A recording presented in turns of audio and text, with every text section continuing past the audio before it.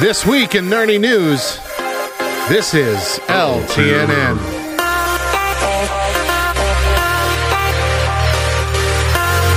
Legendary Entertainment and Watford and Essex are developing a new television series based on the upcoming original graphic novel, Championess. The series, based on a true story, will be told through the lens of championess Elizabeth Wilkinson in a world of a male-dominated 18th century bare-knuckle boxing, as she trains to become the best female fighter in London.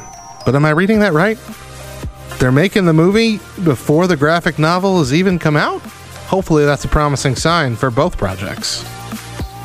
The Mandalorian has released the first volume of Ludwig Göransson's Season 2 soundtrack. This season, he will release the soundtrack in 2 volumes containing new musical themes, sounds, and ideas. The second volume will premiere in December. So while you're holiday shopping, you might as well take a little side quest and download Volume 1. Yeah, that's right. That was a dig at you, Mandalorian. Get to the main story already.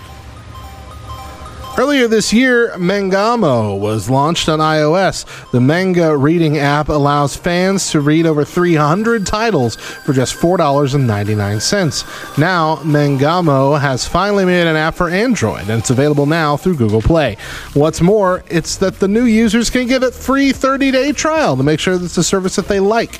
Buddy Marini, the founder and CEO of Mangamo, said, "Mangamo was created by manga fans for manga fans.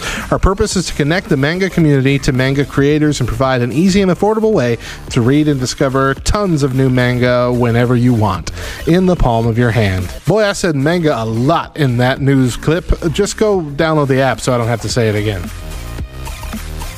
And lastly, have you tried that new Cosmic Crisp apple variety? It was developed 20 years ago at Washington State University and has only now become available in the last year. They are all over the place now. The apple of the future. The most versatile apple ever created. Science, man. Science!